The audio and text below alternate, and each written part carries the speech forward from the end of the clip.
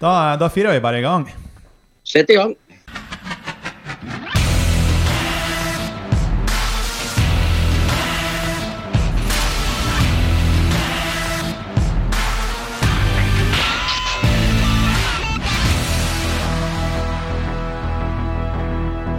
Hjertelig velkommen til en ny episode av Utsikt podcast. God dagen, Elnar. Hei, Erik.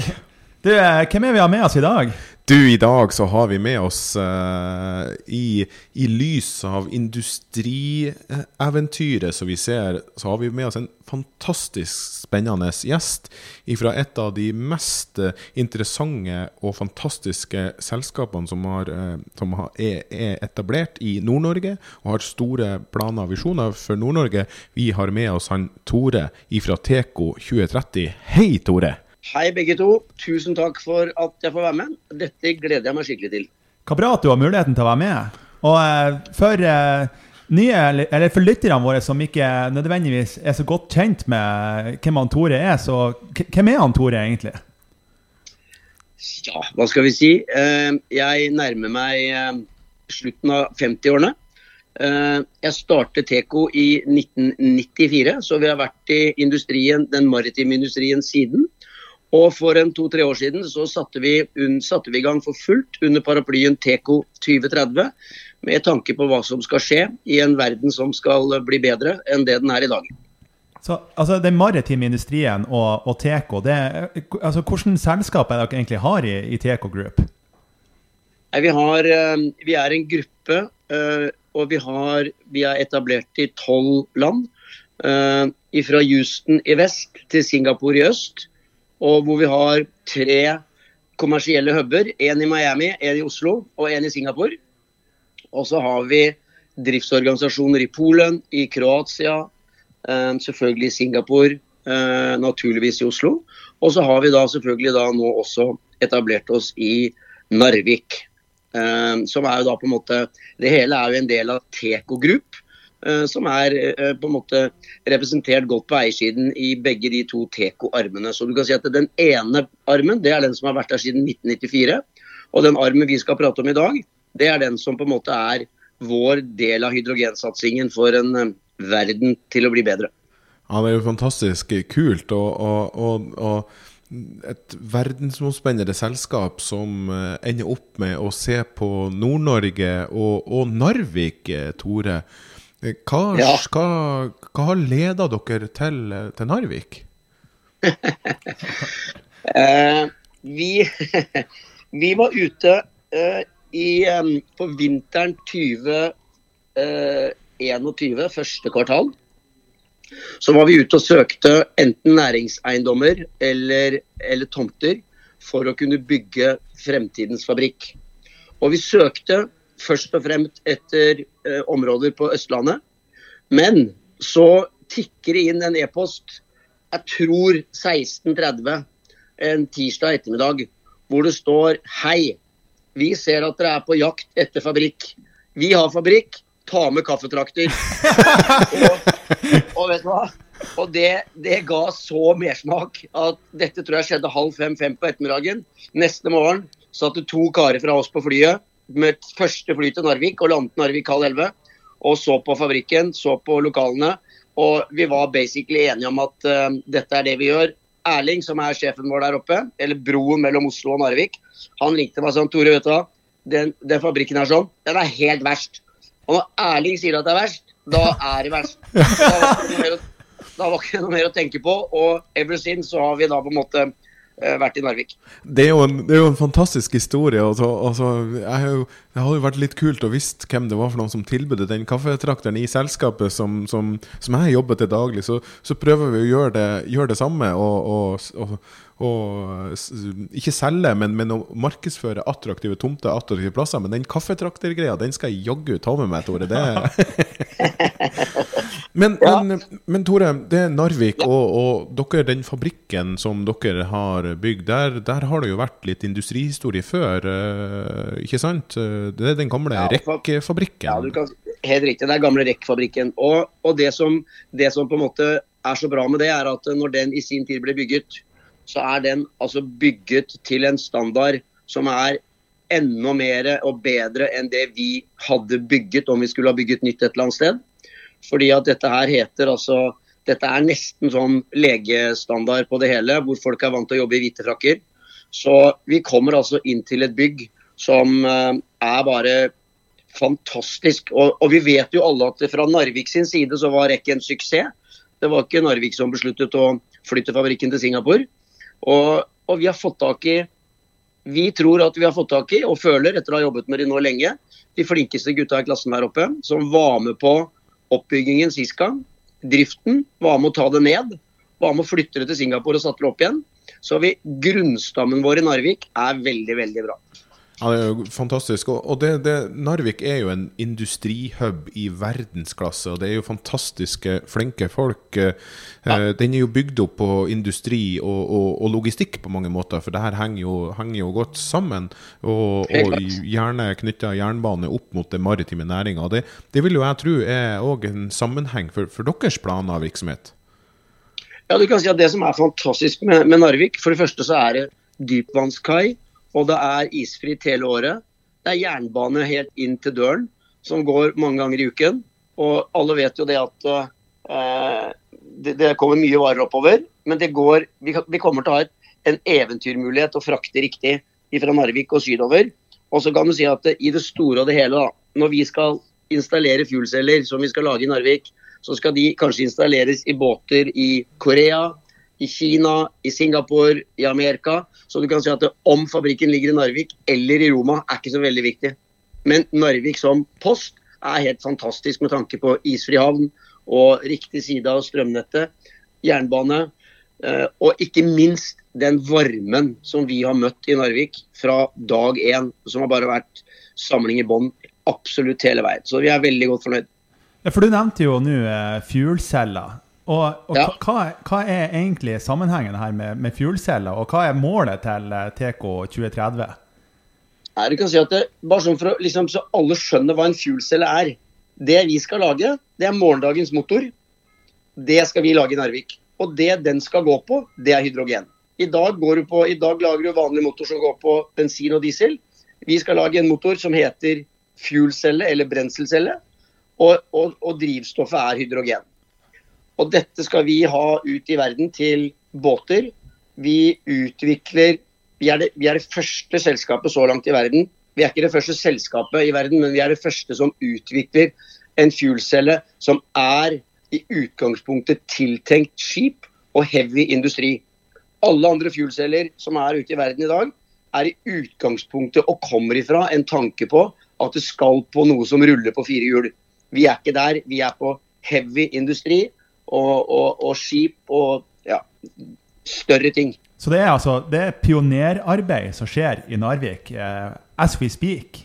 Ja, det pionerarbeid, men det man skal vite at når Kennedy sendte folk til månen i 1969, så var det fuelceller ombord og hydrogen, altså. Så det ikke noe nytt.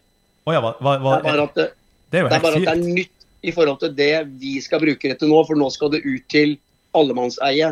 Den gangen var det jo da selvfølgelig til en tur til månen, men det har vært, altså fuelceller eksisterer i dag, og det ikke noe nytt, men vi lager en versjon som tar for seg et industrielt heavy marked, ikke biler og lastebiler og busser og sånt. Ja, og den maritime næringen jo i transportsammenheng en av de næringene som slipper ut mest CO2, så det dere jo definitivt en del av det grønne skiftet. Ja, du kan si at maritim næring i dag slipper ut ikke langt ifra 3% av all greenhouse gases i verden. Og hvis den maritime industrien ikke gjør noe, mens den andre delen av industrien gjør noe, så kan maritim industri ende opp mot 20%, og det skal ikke skje, ikke sant? Ja, så det her faktisk et avgjørende arbeid at verden lykkes med, og så det jo en fantastisk historie at man kan være en del av denne løsningen i Narvik i Norge.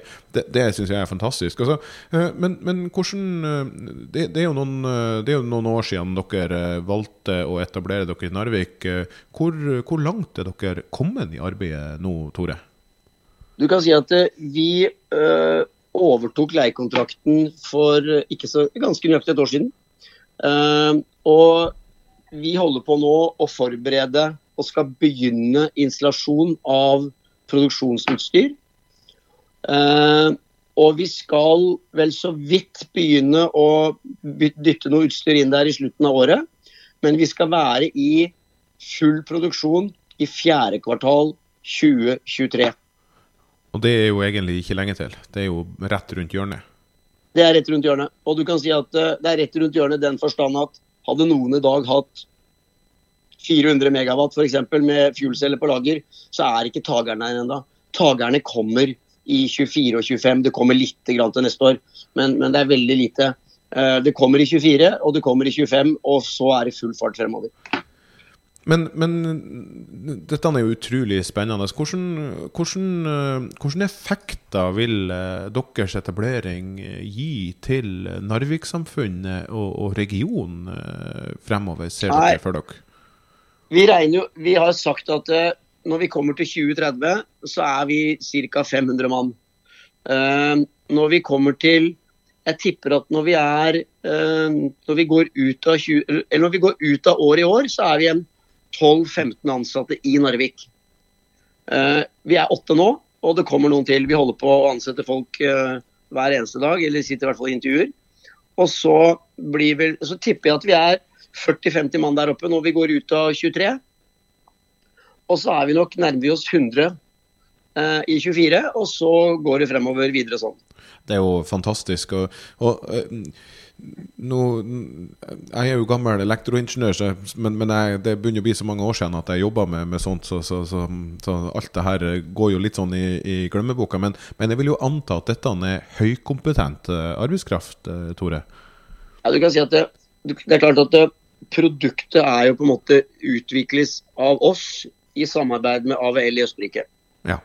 Du kan si at når vi kommer i gang med produksjonen her oppe, så er det jo masse fabrikkarbeidere vi skal ha.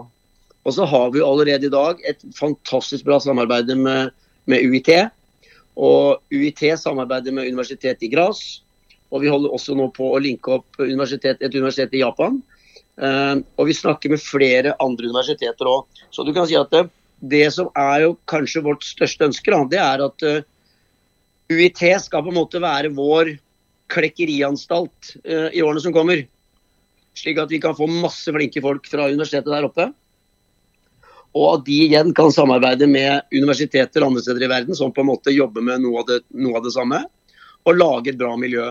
Så vårt ønske er å ansette så overhodet så mange som mulig fra lokalmiljøene der oppe. Ja, det er jo et fantastisk bra måte å jobbe på, tror jeg. Det å være veldig proaktiv med nærmiljøet og sørge for at det utdannes kompetent og riktig type arbeidskraft. Det tror jeg jo, hvis våre lyttere og de som jobber i det her bransjen, at de tenker sånn. Det tror jeg kan være svaret på noe, og når man skal rekruttere og jobbe tett mot akademia og de videregående skolene for at det skal være relevans i det. Så det er utrolig bra. Ja, det er veldig, veldig bra. Og jeg husker på en av pressekonferansene vi hadde der oppe, så kommer en av lektorene fra gymnaset og spør meg, vi må vite mye mer, for nå må vi vite hvordan vi skal fokusere oss fremover på tanke hva dere skal gjøre der oppe. Så og det var på gymnaset. Og universitetet snakker vi jo med folk daglig. Så det er veldig bra forhold og jobber tett på mange ting. Men det er jo litt også elefanten i rommet. Du har kanskje svart på det neste spørsmålet som vi alltid stiller våre gjester i industrien. Det å skal rekruttere i fremtiden i et land og i en landsdel hvor at demografien er litt utfordrende og folketallet kan se litt vanskelig ut. Altså, hvor vanskelig eller hvor lett hvor vanskelig er det å få tak i denne arbeidskraften fremover? Nei, det er klart at det blir jo helt klart en utfordring. Det positive i det hele nå er jo selvfølgelig at vi er jo stolte av at vi klarte å etablere oss i Narvik, men vi synes at det var ekstra morsomt at Aker kom etter oss. Og det er klart at det blir helt klart jeg tror nok vi skal være ganske åpne og si at det vil bli sikkert import av arbeidskraft, fordi at arbeidsledigheten i Narvik basically null, eller altså den det den skal være. Og det betyr jo i praksis null. Og det klart at hvis vi skal ha 400-500 mann, men vi skal ikke ha dem i morgen, vi skal ha dem over flere år, og foreløpig har alle de vi har fått tak i så langt, jo lokale mennesker som har lyst til å jobbe med oss, for de tror på vårt prosjekt. Og så blir det litt sånn at når vi skal ha 10, 12, 15 i år, og så skal vi opp til 30-40 neste år, så blir det litt sånn at han kjenner en som kjenner en som kjenner en. Det hadde vært noe helt annet hvis vi skulle hatt 500 mann i løpet av neste år. Ja. Men vi må ta det litt som det kommer. Og så får vi løse de utfordringene som dukker opp når de dukker opp. Men det jo tross alt allikevel en sånn positiv greie rundt det. Dere gjør jo noen enorme investeringer i Narvik, og hvordan sikrer man kapital til så betydelige investeringer? Nei, det klart at vi har reist, nå har vi reist ca. 250 millioner kroner i kombinasjon egenkapital og konverteringsobligasjon. Og så i tillegg til det så har vi fått 50 millioner fra Innovasjon Norge og 2 ganger 5 millioner kroner fra Forskningsrådet. Og vi har, du kan si det sånn at vi reiste akkurat 70 millioner kroner for noen få uker siden. Så skal vi i et sånt konvertibelt lån, hvor vi også bruker da bygget der oppe som en sikkerhet for investorene. Og vi skal reise 50 millioner kroner til i transje 2 og 3, også med bygget, utover høsten. Og vi ganske komfortable på at det ordner seg på en fornuftig måte. Og så det klart at vi sitter jo med masse andre planer som vi sitter og diskuterer, men som jeg ikke helt kan dele over podcast med dere. Selvfølgelig. Men vi føler liksom at vi kommet så langt at vi over det verste. Du kan si det sånn at vi har holdt på i en periode hvor kapitalmarkedet ikke har vært noe enkelt, og vi har klart det bra. Og jeg sier ikke at det noe veldig enkelt i dag heller, men vi ikke så veldig langt ifra at vi finansiert til de første 400 megawatt produksjonslinjene våre. Ja, det jo fantastisk. Og så har vi med oss store, tunge internasjonale leverandører fra Tyskland, internasjonale tyskere, som skal levere hele linjen. Og det ThyssenKrupp og Bosch som skal levere all produksjon. Så det liksom folk som best av det best. Det det som gjelder. Skal vi få dette her til med minst mulig snubling, så vi nødt til å få de beste gutta på laget på absolutt hvert eneste trinn. Ja, det her jo utrolig spennende, så det har jo vært artig å følge dere litt sånn sett fra sidelinja, da vi endelig klarte å få Tore i podcasten. Det synes vi artig og kan få delt de her fantastiske historiene. Men du var litt sånn innledningsvis inne på det med lokalsamfunnet og de folkene fra Narvik som tok kontakt med deg med denne kaffetrakteren. Altså, samarbeid med lokalsamfunn og sånn, altså, hvor viktig det for selskaper? Altså, dere har jo kommet utenifra og etablert dere. Hvor viktig det med gode vertskapskommuner og tilrettelegging sånn, i et generelt perspektiv for denne type etablering, mener du? Vi har en ordfører i Narvik som overgår absolutt alt. Han Rune. Og han har altså vært en døråpner og stått og hylt og skreket i positiv retning, og vi blitt tatt imot av ordfører, rådmann, Futurum, UiT, lokalt. Det har liksom bare vært en enorm samling i bånd rundt det vi holder på med, og det virker litt på meg som at nå skal vi faen meg reise kjerringa, fordi at REC dro fra oss. Nå drar vi i gang et nytt eventyr, og vi blir i Narvik. Så du kan si at for oss når vi 500 mann der oppe, da, sånn cirka, i 2030, så kan du si at vi har en levering av 1,6 gigawatt med fuelceller. Det ganske mye. Og da utnytter vi cirka halvparten av lokalene våre. Så her store, altså det vekstpotensialet deres ganske stort, altså. Veldig. Og det ingen grunn til... Ja. Nei, bare fortsett. Nei, du kan si at for oss det ikke noe grunn til å begynne å sette opp fabrikker andre steder. Vi kan sette opp en sånn assembly plan som vi planlegger i Saudi-Arabia, for det saudi-arabiske markedet. Men selve fuelcellestackene det mye bedre for oss å ha på en måte ett sted i verden, og så kan vi heller supplere ut derifra og bygge ut fabrikken. Vi kan selvfølgelig øke antall skift, så det mye spennende. Jeg bare tenkte på, det her vel ganske kraftkrevende industri, og hvordan sikrer man kraft til et så kraftkrevende industrietablering? Nei, men du vet, vi ikke der, vet du. Nei, ok, ikke det? Nei, vi skal ikke bruke mye kraft. Husk på en ting, vi skal lage en motor, vi. Vi skal ikke produsere hydrogen. Ja, selvfølgelig, ja. Vi skal lage en motor, det krever ikke så mye strøm for det. Jeg sier ikke at det ikke krever strøm. Men altså, det ikke, nei, det ikke, den største strømmen vi bruker å holde det varmt i bygget. Tenk, det jo genialt det her. Ja, det ganske bra. Tore... Nei, det mange som spør om det vi spurte om nå, men det man må tenke vi skal lage motoren, vi. Og så for noen andre må lage hydrogen, det samme som noen lager båter, men de borer jo ikke akkurat etter olje. Så det noen andre som gjør det. De frakter olje, men borer ikke etter den.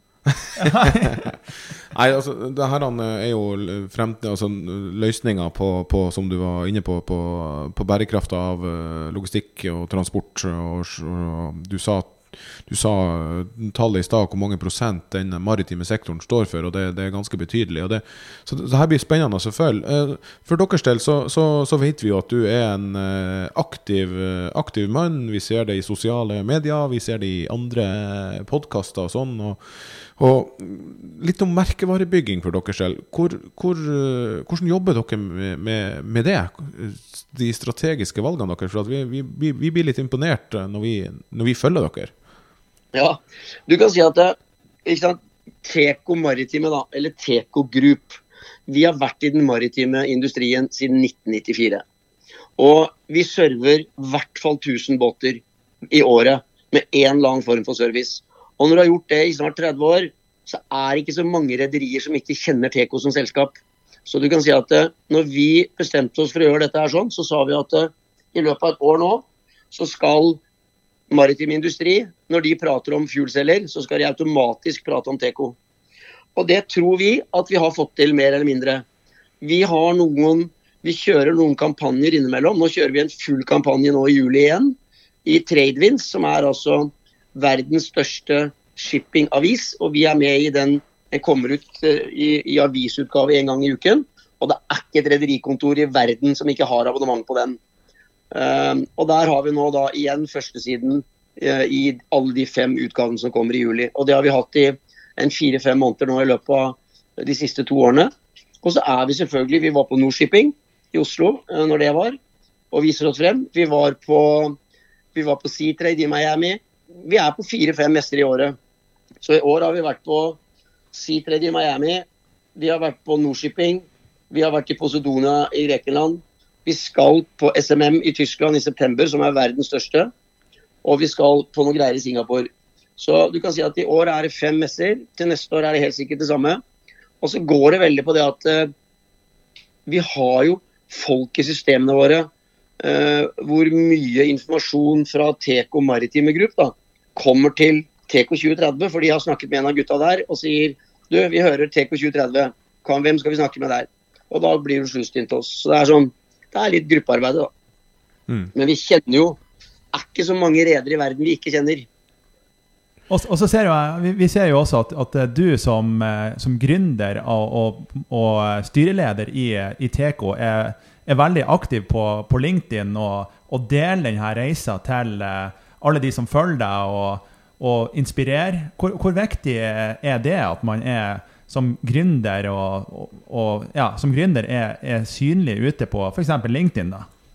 Ja, om det viktig at man gründer, det vet jeg ikke. Men at det viktig at man synliggjør det man gjør og får ut på sosiale medier, og for oss LinkedIn på en måte, vi tror det det som det viktig å ha fokus på. Og vi har jo en god del der hver eneste uke, og det klart at folk hører jo om oss, og det klart at det snakkes jo ekstremt mye om det grønne skiftet i maritim industri. Så du kan si at når jeg går inn på min LinkedIn-profil, så tror jeg jo ikke at det skjer noe annet i verden enn hydrogen, for det bare det som der hele tiden. Men det sånn at jeg med i mange av de miljøene som der, nei, jeg tror det viktig. Jeg tror det veldig viktig, men jeg tror også at messer viktig, og så tror jeg det at vi har lært på begge sider av bordet, eller kanskje alle sider av bordet, så tror jeg vi har blitt ekstremt mye mer effektive under koronaperioden. Som et godt eksempel, vi hadde ikke hatt eksterne møter på lang tid, så dro vi 5 mann til Bergen i et møte. Det brukte vi jo da basically hele dagen på. Vi dro fra Oslo klokken 9 og var tilbake i Oslo klokken 7. 5 mann. Vi hadde ett møte. Så sier jeg til gutta, den dagen her kanskje den minst effektive vi har hatt på mange år. 5 mann har hatt ett møte. Vanligvis har dere i hvert fall 6 møter hver dag. Det 30 møter, i dag har vi hatt 1. Ja. Så det klart at det hjelper det der med at folk nå blitt vant til å jobbe på Teams. Det klart, altså, her kan jo det onde bli til det gode for å være effektiv og være produktiv i den industrien. Altså, vi har jo sett de siste dagene at og myndighetene legger til rette, ønsker å legge til rette i hvert fall, og så jo jeg ganske sikker på at Stortinget vil slutte seg til at Norge skal satse spesielt på 7 industrielle områder, og det som var interessant å bite seg i merke i, gitt at vi snakker med deg, Tore Enger, og Teko, jo at 2 av de områdene jo at Norge skal utvikle en verdikjede for produksjon, distribusjon og bruk av hydrogen, og det andre området at Norge skal bli og forbli en maritim stormakt internasjonalt.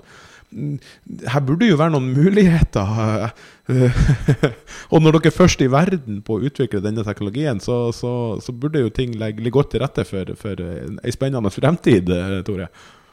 Ja, det så absolutt, og nå har ikke jeg fått lest det, men det kommet ut en melding i dag, nå for en time siden, hvor jeg tror de sa at det tatt ytterligere massevalg fra regjeringsnivå, og det tror jeg også kommer til å bidra til at det blir en kortere vei mellom det offentlige og det private.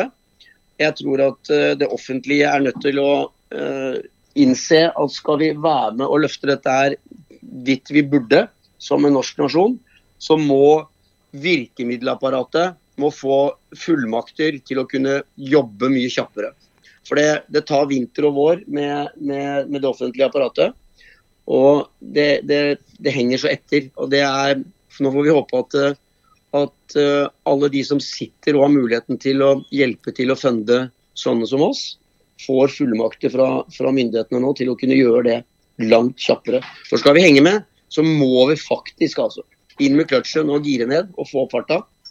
Vi var ekstremt fremoverlent i 2015 og 2016, og så døde det helt hen. Og i dag så tror vi at det skjer mye på hydrogenindustrien og alt rundt her i Norge. Nei, gjør ikke det altså. Jeg bare tar en titt et par timer fly nedover Europa, så får du se hva som skjer. Tyskland, Nederland, Portugal, Spania.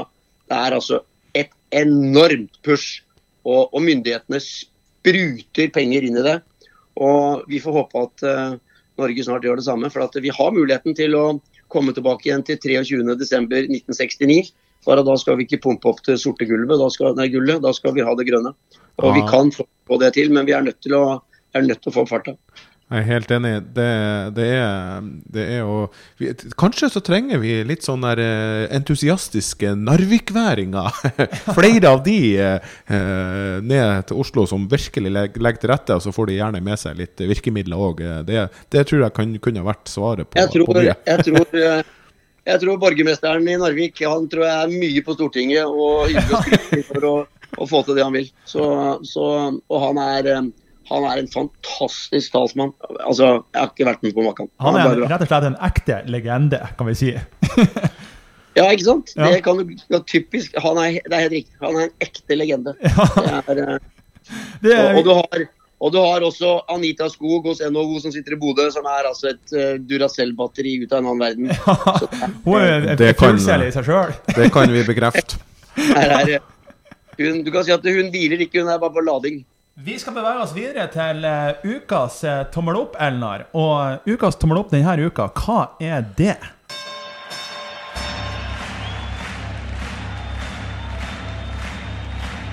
Ladies and gentlemen, Welcome to the main event.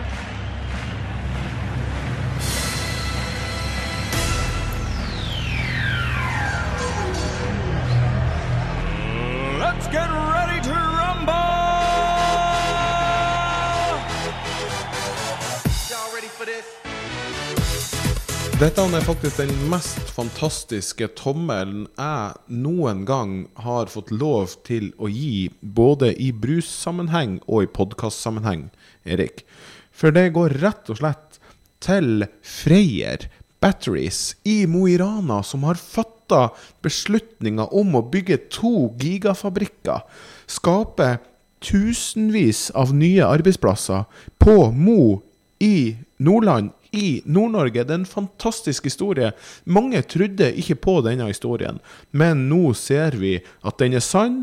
Det er nå det skjer. Det skal investeres flerfoldige milliarder kroner i et lite jernverkssamfunn midt i Norge, og det kjenner jeg at jeg blir fantastisk stolt av.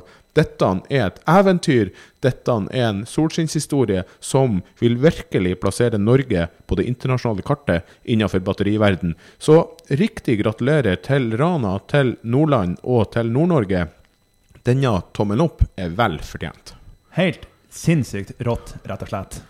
Tusen hjertelig takk, Tore. Det har vært en utrolig fryd å bli kjent med deg og Teko og de spennende planene deres. Det her han lover godt for fremtiden, for Narvik og for Nord-Norge.